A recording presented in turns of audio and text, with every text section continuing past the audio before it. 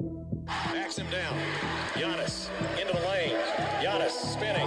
Fading shot. Up. Good for Giannis at the buzzer. Bucks win it. Our town, Green City, our time, our year, whole world's on watch because they feel connected.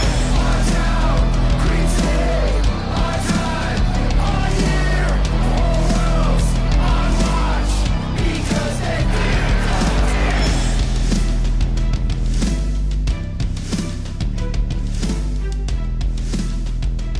Welcome to Locked on Bucks. I'm your host, Kane Pittman, here recording this on a Saturday night, just an hour or so after the Bucks beat the Cavs for the second time in 2 days. A nice week, wrapping up a nice week of Bucks basketball. 4 straight wins for the Bucks, who now improved to 15-8 on the season. That's a season high win streak for Milwaukee, and it wasn't without some drama. The Bucks arriving into Cleveland late after having some plane issues the day before. They were hoping to leave on Thursday. They didn't leave until Friday morning.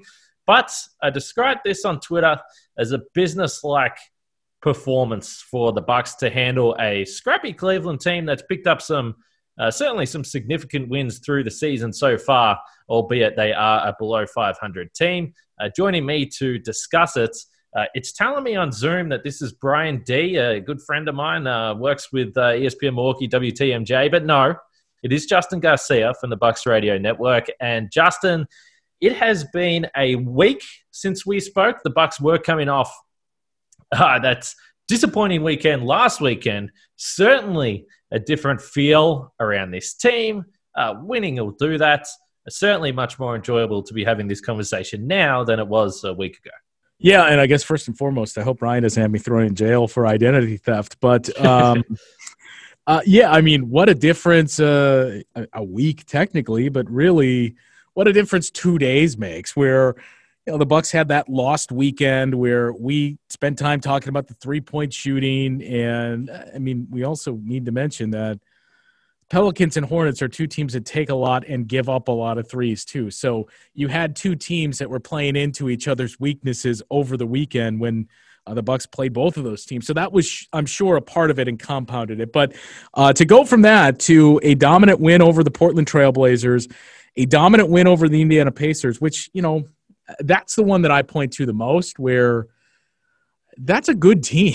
You know, like we think about the Pacers as this traditional plotting, slow defensive team that they were under Nate McMillan. But what we've seen under Nate Bjorkgren is a totally different shot profile, where they were 29th and 30th last year in three-pointers and shots at the rim, and they're running away with most shots at the rim, and they're in the middle of the pack in threes. So it's a good offense now, and the Bucks, you know, took them apart defensively, and then you did what you were supposed to do against the Cavs, where it's the worst offense in the league. You kept them under 100 points basically twice. I mean, I know they got there in game one, but a lot of that was garbage time. But you did what you were supposed to do, which is important with what you have left with the remaining 4 games on this road trip. Yeah, it's funny. We mentioned this before we started recording, and Utah, Denver, Phoenix, and Oklahoma City coming up in the next 4 games. So winning these 2 games, which weren't gimmies, and particularly just in general, we know historically it is tough to win back-to-back games, and normally these games aren't on the road either, so that's another element to that. But with these 4 games coming up, and I include Oklahoma City, not only because they're a really competitive team, but on game 6 of a road trip within 1 week, you know, that's going to be a tough one to pick up. So no doubt about it, just from the perspective of the standings, the Bucks really needed to get both of these games, and they handled them. As I said, it was business-like. Once it got to the second half, Cleveland were hanging around, and Milwaukee were able to push away in those second halves. Now 15-8 on the season, second in the East. They have a 2-game gap on both Boston and Brooklyn, which again, with these games coming up, might be a little bit handy here. And we keep talking about it. And we've seen again with Brooklyn and Kevin Durant's not, just a weird situation there. You just don't know what with player availability this season. So you have to take advantage of some of those games. Incredibly, the Bucks now on the season are actually up to 8th defensively, which is Honestly, it is quite a remarkable stat to really read and look at. But again, as you pointed to, that's the advantage of playing some teams that aren't exactly fearsome offensively. And I know you mentioned the Pacers certainly have been a different look team this year. They've had a different feel for them. And when I spoke in the preview for the Pacers game, I mentioned some of their shooters. But overall, the last three games in particular, and even Portland, who were certainly shorthanded without one of their great shooters in CJ McCollum, the Pacers ranked 19th in the league for three-point attempts per game, and Cleveland ranked 30th for three-point attempts per game. And the Cavs in this back-to-back, only 17 threes combined over the two nights, only 6 in the Saturday night game, 11 in the Friday night game. And look, they went on a couple of stretches there. Certainly early, they hit a couple in a row on Friday night. Then they hit a couple in a row in the third quarter. And it's honestly just the anxiety reflex now, I think, for Bucks fans and all of us when we're watching these games. As they hit a couple of threes in the third quarter, I saw some tweets like, oh boy, here it goes again. And I remember looking at the box score, and it certainly mentally felt like the Cavs were shooting a lot more threes than they were, but they only had 10, and it was halfway through the third quarter. So overall, those two teams aren't exactly the franchises you expect to challenge the Bucks defensively. So again, with this road trip coming up, you are going to see a real challenge, and we'll see. I mean, this is going to be truly difficult to pick up some of these wins, and so just in general, some of the teams that have a great home court advantage. Before we wrap up the talk on the defense, I did just want to mention Brook Lopez quickly here. And he's been a guy that's been a little bit polarizing, I would say, for the fans through the start of the season this year. He hasn't quite had the same dominance defensively. I know Mike Budenholzer, going back a couple of weeks ago, mentioned that he thought that just with the shortened offseason, perhaps he's going to be one of those players that will need some time to run into form. He had 7 points and 5 rebounds in the second of these games and had 13 points and 6 rebounds in the first one. The one thing I'll say, because, again, I think we've all sort of got this in our head that the drop coverage is not good. It's not a good defense. I just continue to remind everyone that was the number one ranked defense in the regular season the last 2 years. And the reason why you saw a lot of drop coverage against a team like Cleveland is because with Andre Drummond on the floor, that's what you're going to see. That's the smart coverage. Andre Drummond is not threatening you anywhere outside of the paint. And I honestly think with the Cavs' kind of reluctance to shoot those threes from the outside, you saw a hell of a lot of mid-range shots. You saw a hell of a lot of floaters. And by design and by what the Bucks want to give away, those are the most difficult shots, or some of the most difficult shots to take. So I just thought defensively the Bucks were smart in this game against Cleveland in the back-to-back. It's a team that really suits them defensively. They can go back to that base coverage. And I thought Brook Lopez was fine. I thought he was in the right spots. We know he's a really fine defender. And ultimately, they really limited what Cleveland were able to do. Yeah, it was kind of an interesting game because I know it was brought up before the game to Bud and to JB Bickerstaff as well, talking about his guys in Sexland and Darius Garland and Colin Sexton about how they really attack somewhat the mid-range, but it's the floaters when they're getting into the paint, and that's what they did well. And, we know that's what this defense is built to give up. And I know our friend Eric Name and Seth Partnow did a piece on that and really examining this defense. There was times where it looked like, boy, why do they keep running the drop defense here when that's playing into the hand of Colin Sexton's going to come around that screen and he's just going to get the floater here. But the difficulty this year is, and a lot has been made of this, that when you look at the defenses this year, and as you mentioned, the Bucks, oh, by the way, went from 16th all the way up to 8th now in a span of like 3 games.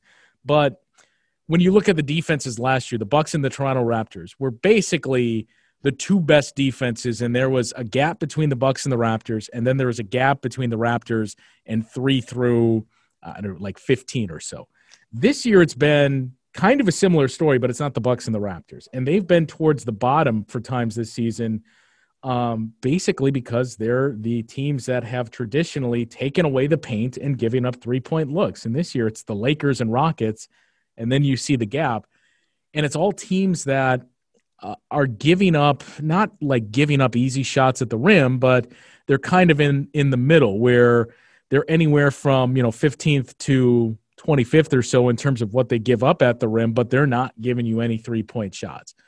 Games like tonight, to me, are why you want to build the defense like that when this is a Cleveland team that isn't going to take a whole lot of shots. Well, you don't want to aid them, take a whole lot of 3-point shots. You don't want to aid them and get them going where if they're going to hit these tough floaters and these mid-range shots, fine. You know they're already not going to take threes, so we're not going to help them out. And I know Cleveland did get a lot of points in the paint, but we're not going to give you those easy looks at the rim. And I mean, I just keep coming back to I understand why there's a lot of consternation over giving up these 3-point shots, and it does seem like the league is kind of turned on its head this year with those defenses and defensive ratings we just talked about on how it's flipped, where the best teams last year are towards the middle now this year and kind of vice versa. But I do wonder if we're going to see another shift once you get to the postseason and when you just have to make stops in the half court, if that is going to swing back to favoring teams like the Bucks and potentially Raptors, where you still want to limit the 3-point shots. But if we're seeing something that's more product of the regular season, and then once you get to the postseason, you want to be at least in the middle in both of those categories. This episode is brought to you by 1010. Now, you may have read about this in New York Times, InStyle Magazine, or Forbes, and we're excited to tell you about it. 1010 is an exclusive collection of 10 one-of-a-kind engagement rings designed by 10 of the most distinctive designers working today. Using only diamonds responsibly sourced from Botswana, 10 design masters have each produced a uniquely beautiful commitment ring. They're available now exclusively at BlueNile.com, and when they're gone, they're gone. We all know that the diamond engagement ring is iconic. It's a timeless expression of the deepest commitment between two people. And with 1010, it's been beautifully re-envisioned in the hands of 10 modern designers working exclusively with sustainably sourced diamonds. If you're ready to mark a special commitment or looking for a unique and meaningful way to celebrate Valentine's Day, you're definitely going to want to check this out. Again, this exciting limited edition collection of diamond engagement rings is now available exclusively at BlueNile.com.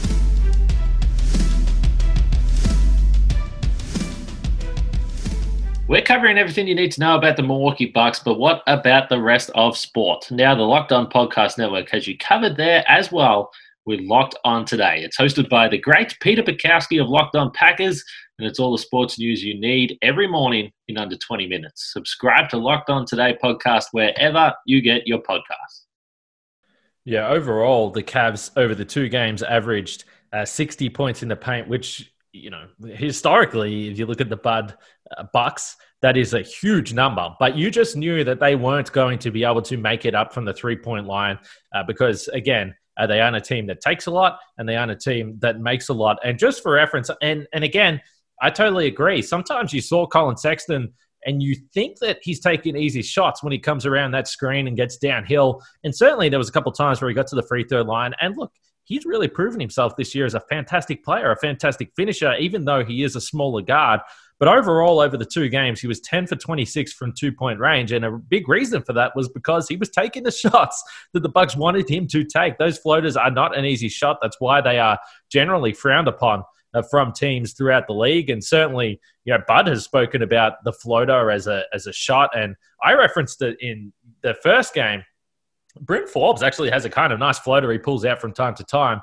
And I sort of made the joke that, well, he spent a couple of years with Tony Parker in San Antonio, who was, you know, perhaps, even, or maybe it's not even arguable, the best exponent of the floater.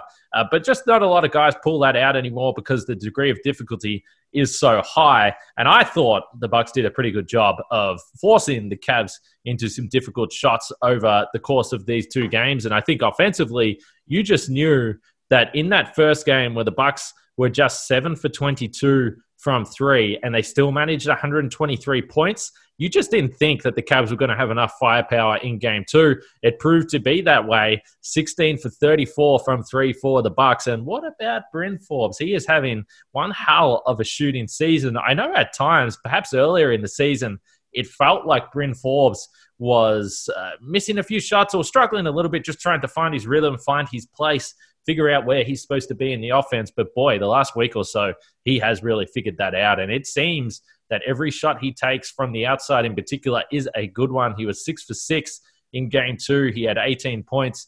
He's been on a real tear. And the stat that I looked up at halftime, actually, when he was knocking down all those threes, was from NBA.com tracking data. And Bryn Forbes, coming into this game, into the second game, he had attempted 84 three-point shots. 80 of those were classified as wide or wide open, and he was hitting over 46% on those.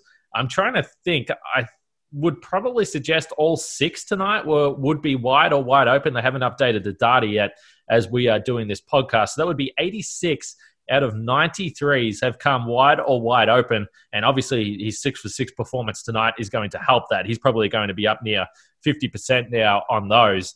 He's too good of a shooter to do that. I mean, this is a guy that's been shooting over 40% in San Antonio, and he hasn't been getting the same luxury that he's going to be afforded playing next to Chris Middleton, Drew Holiday, Giannis. He's just getting wide open looks and taking advantage of them. And honestly, he's become a guy that when he has the ball in his hands in those catch and shoot scenarios, you're surprised when he doesn't knock it down.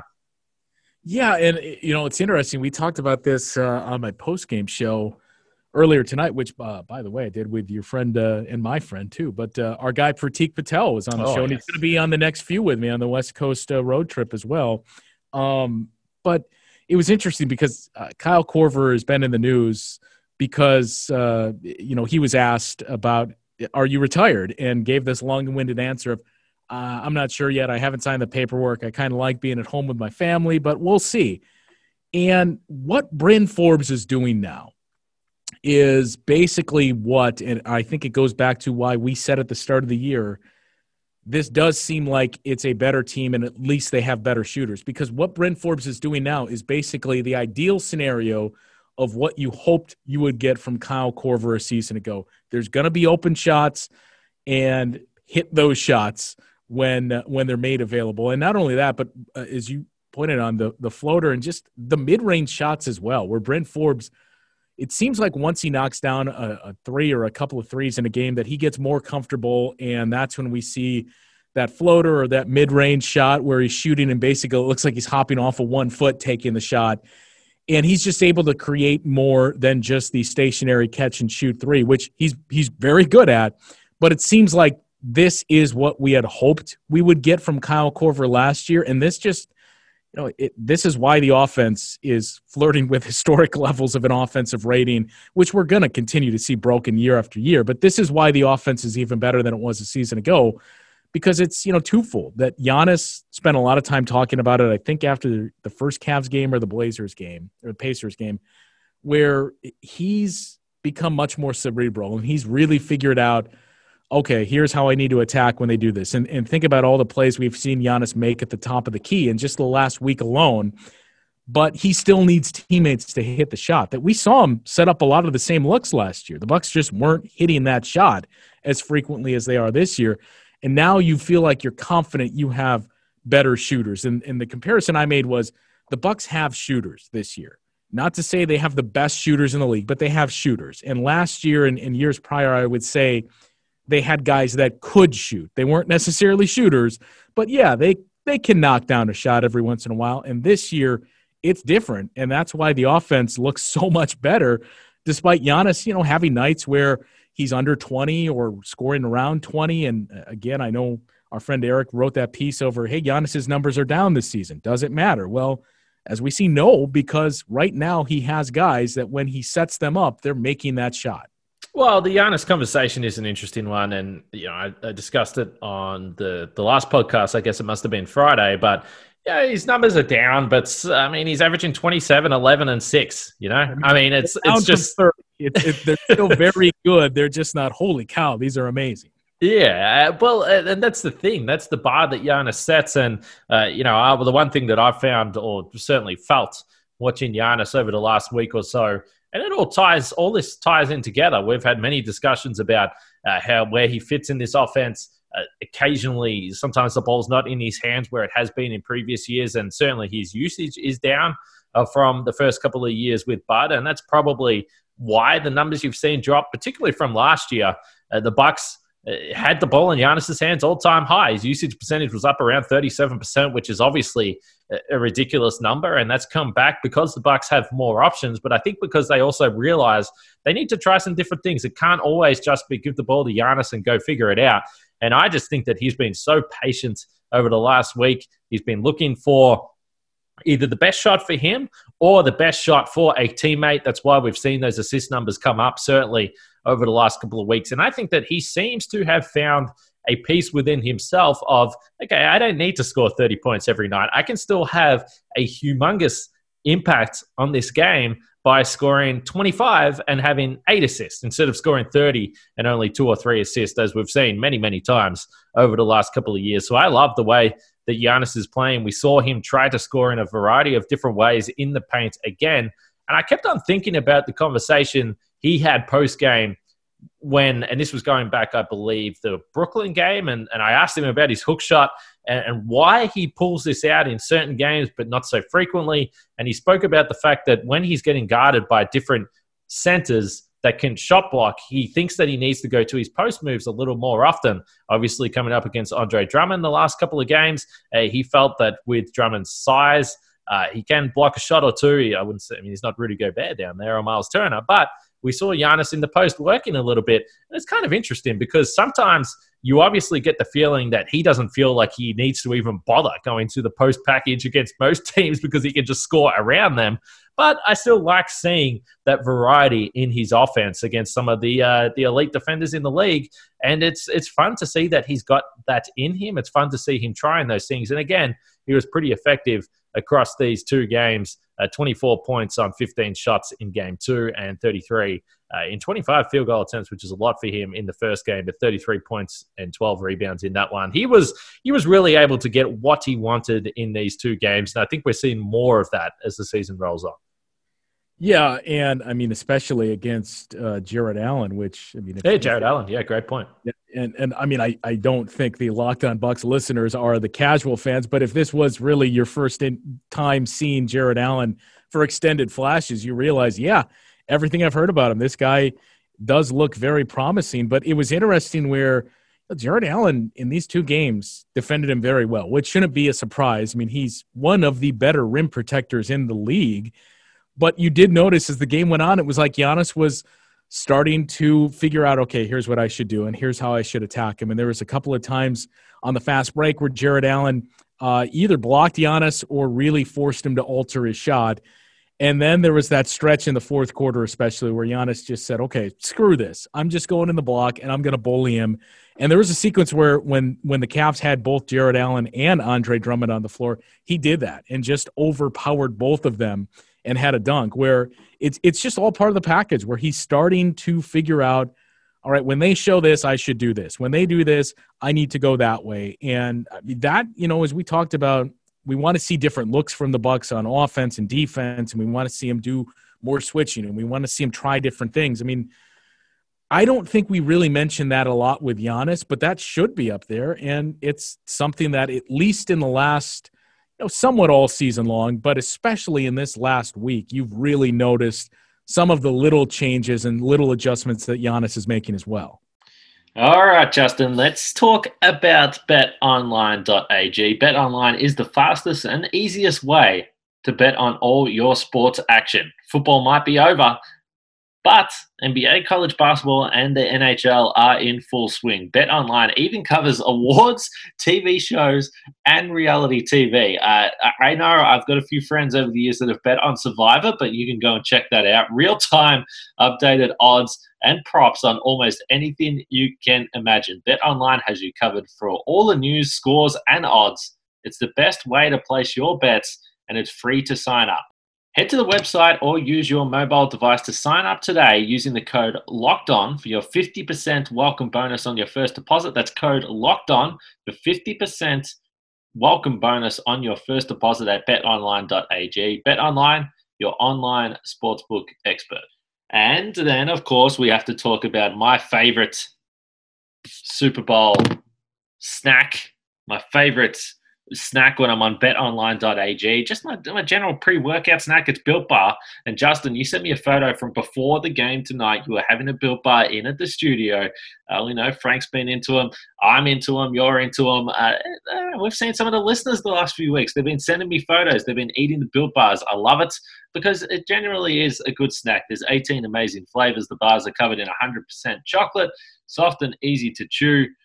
The Built Bar is great for the health-conscious guy. And look, I know a high percentage of our listeners are into that. Lose or maintain weight while indulging in a delicious treat. The bars are low-calorie, low-sugar, high-protein, high-fiber. And the deal we've got is still a beauty. Go to BuiltBar.com, use the promo code LOCKEDON, and you'll get 20% off your next order. That's promo code LOCKEDON for 20% off at BuiltBar.com.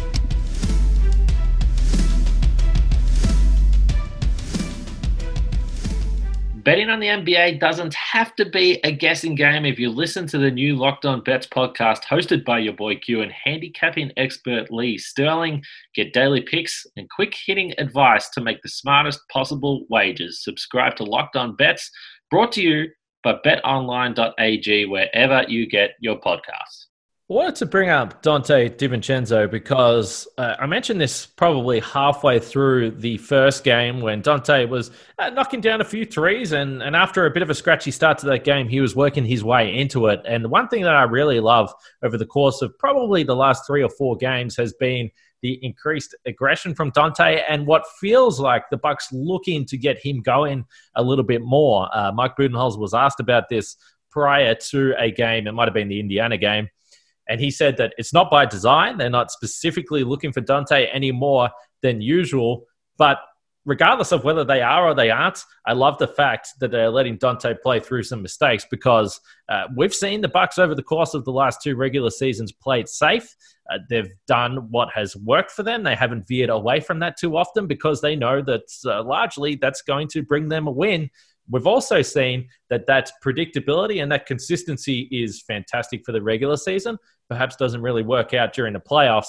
And I still truly believe that Donte DiVincenzo is going to be a guy that can lift the ceiling of this team come playoff time. He's only in his 3rd season. I think that that's easy to forget that he is still so new, and he's come into the NBA in a really, really damn good team where he probably hasn't had the opportunity to play through the mistakes as much as some other young players around the league. And we're seeing that.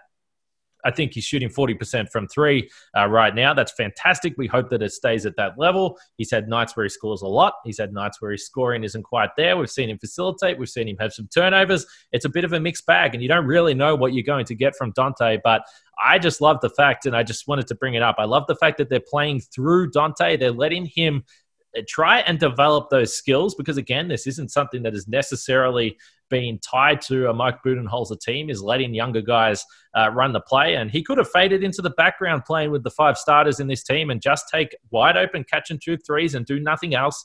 But he's not letting that happen. He's always been an aggressive player.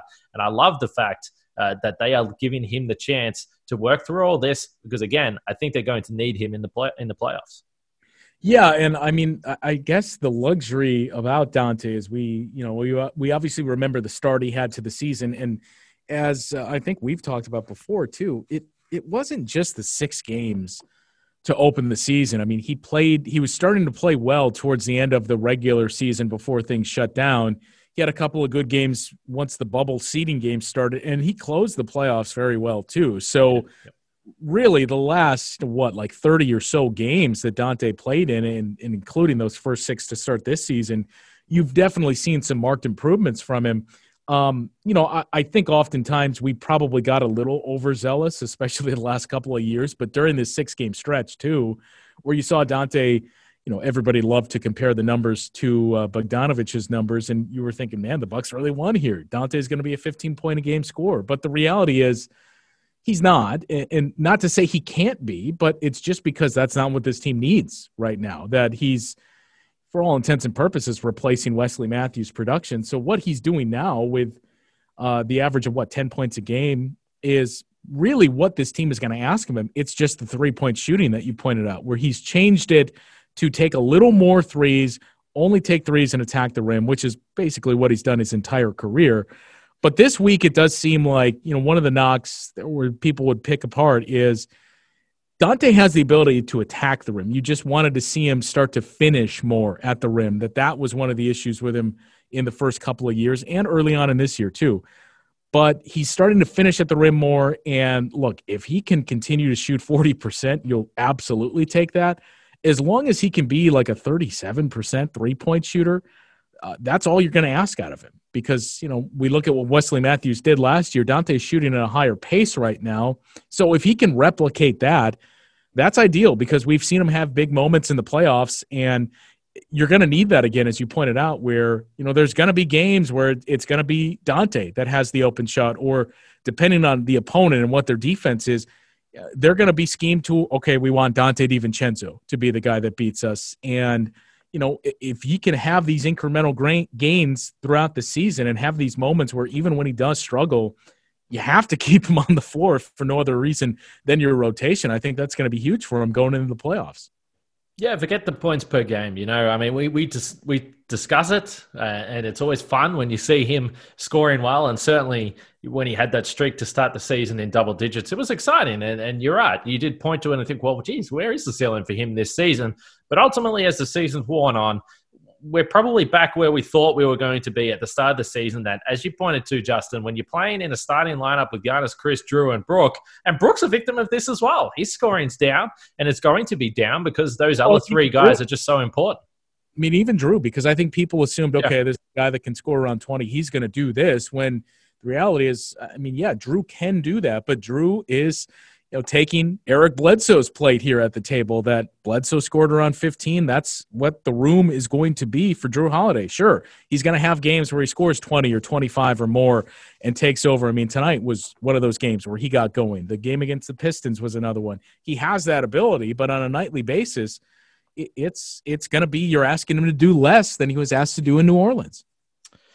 He's a role player right now, and he's playing an important role for this team. And those types of players make mistakes. He's learning, he's developing. Let's enjoy it. Let's watch it. Let's have fun watching DiVincenzo fill his role on this team, because he's certainly one of the exciting players. And let's be honest, we haven't had a lot of young guys to really follow through as we've watched the Bucks the last few seasons. That hasn't been something that's there. So personally, I love what we're seeing from Dante here the last week or so. And, he's going to have rough games. Then he'll have nights like he did the other night where he had 16 points. And I sense a big Dante game in the playoffs. They could swing the tide of a series because he's that type of player. And, again, we always point to it, but he's had big moments in college basketball before as well. So he's not going to shy away from that. I guess, really, the one other point from the weekend that I wanted to really point out before we wrap this up was Drew Holiday. You mentioned him offensively. I thought he was super aggressive in certain stages through these two games. And it just had me thinking about the Bucks and mismatch hunting. I don't necessarily think this has been a feature of their game, again, because they play a certain way and they don't deviate away from that too often. I love the way that Drew Holiday really attacks. And it's kind of funny to mention this because I want to say that Drew Holiday was really aggressive on Garland and Sexton, two smaller guards, because he knew that he was simply too strong. But then again, we saw him against Taurean Prince, and he really bullied his way to the basket on him as well. This is kind of just who Drew Holiday is. But there's one thing that he does do is he really hunts those mismatches on offense. He knows where he can score. He knows he can get any shot he wants. And there was times in these two games where he was drawing 3 or 4 defenders driving to the basket. And again, it's just refreshing and a new element to this offense that, as we keep pointing out, has been number 1 ranked for efficiency all season long. He's a massive part of that. Even as you said, the 16 points per game is kind of modest. He's really changed everything that this team is doing. And I think the more we watch him, the more we love him, the more thankful we are on this team. It continues to be amazing to see what Drew Holiday does in the paint and how he just – and it's not even guards. It's anybody that defends him, how he overpowers them and the way he can finish with both hands. I mean, we talked about it on the show tonight that I did on WTMJ and ESPN Milwaukee that, mentioning Bobby Portis and how he's probably exceeded expectations for a lot of fans. And, had it not been for this guy named Drew Holiday, you would think, man, he's the newcomer of the year for the Bucks, to which I pointed out, look, I know Bobby Portis has played well. It's not even close because Drew Holiday has just been so amazing where we knew you were getting a good player, but, it's the same thing where we talked about him being underrated with New Orleans. Once you see him on a nightly basis, you realize, holy cow, this guy is really good at doing this, and why don't more people know about him? So I just continue to marvel at everything that he does on a nightly basis here, where in terms of the statistics in the box score, he's not having a huge impact on the game, but that's just not the case when you watch. And the final thing that we didn't point out here, but we'd be remiss not to. I know it's 4 games, but I mean, Giannis is basically shooting 80% on free throws in this stretch. Well, you've just done it now. So here comes the 2 for 13 game now on Monday night. Oh boy. Well, they are playing Denver. I don't know what effect does the altitude have on free throw shooting? Is there a scientific study on that? I would assume it helps, but I don't know. All right. Well, that's the next game on the schedule. Like I said, we are recording this on Saturday night, but this is basically going to double up as Monday's pod.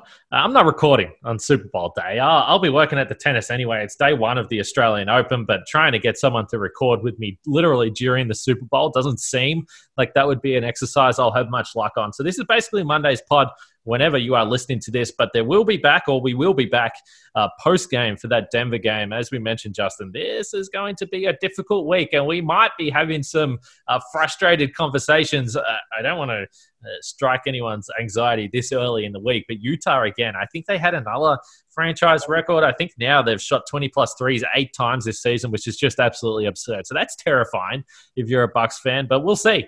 They're 15-8 right now. They've won 4 in a row. And again, there was a little bit of frustration, not only with the fans, not only with us, but it was in the locker room as well. DJ Augustine admitted that. A few of the players said that there was a bit of frustration around they weren't playing at the level they were at.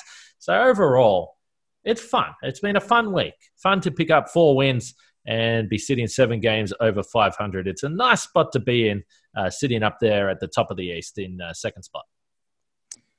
Yeah, I mean, don't look now. They're, a game and a half back of the 76ers. And, as we mentioned, the offense there and the defense starting to creep up there. I mean, we don't expect them because of all the changes. And I actually talked about this on my show with George Stevenson the other day. But the defense, it's going to be time. It's going to be a work in progress here. And we talk about all the changes that the roster has undertaken here, and people will point to the offense and say, well, how big of a deal is it if the offense is playing even better than it was a season ago? But the defense is just much more cerebral, and it's reactionary, and you have to break habits. And, guys are used to switching, or guys are used to helping out. And we've heard Drew Holiday talk about that. And just as little things like how Drew Holiday defends the pick and roll versus how Eric Bledsoe did. All of that is why it's going to take time. But if this team can finish, I mean, it's not asking much. Even if they can be a top 10 defense, that's all you're looking for as you head into the playoffs.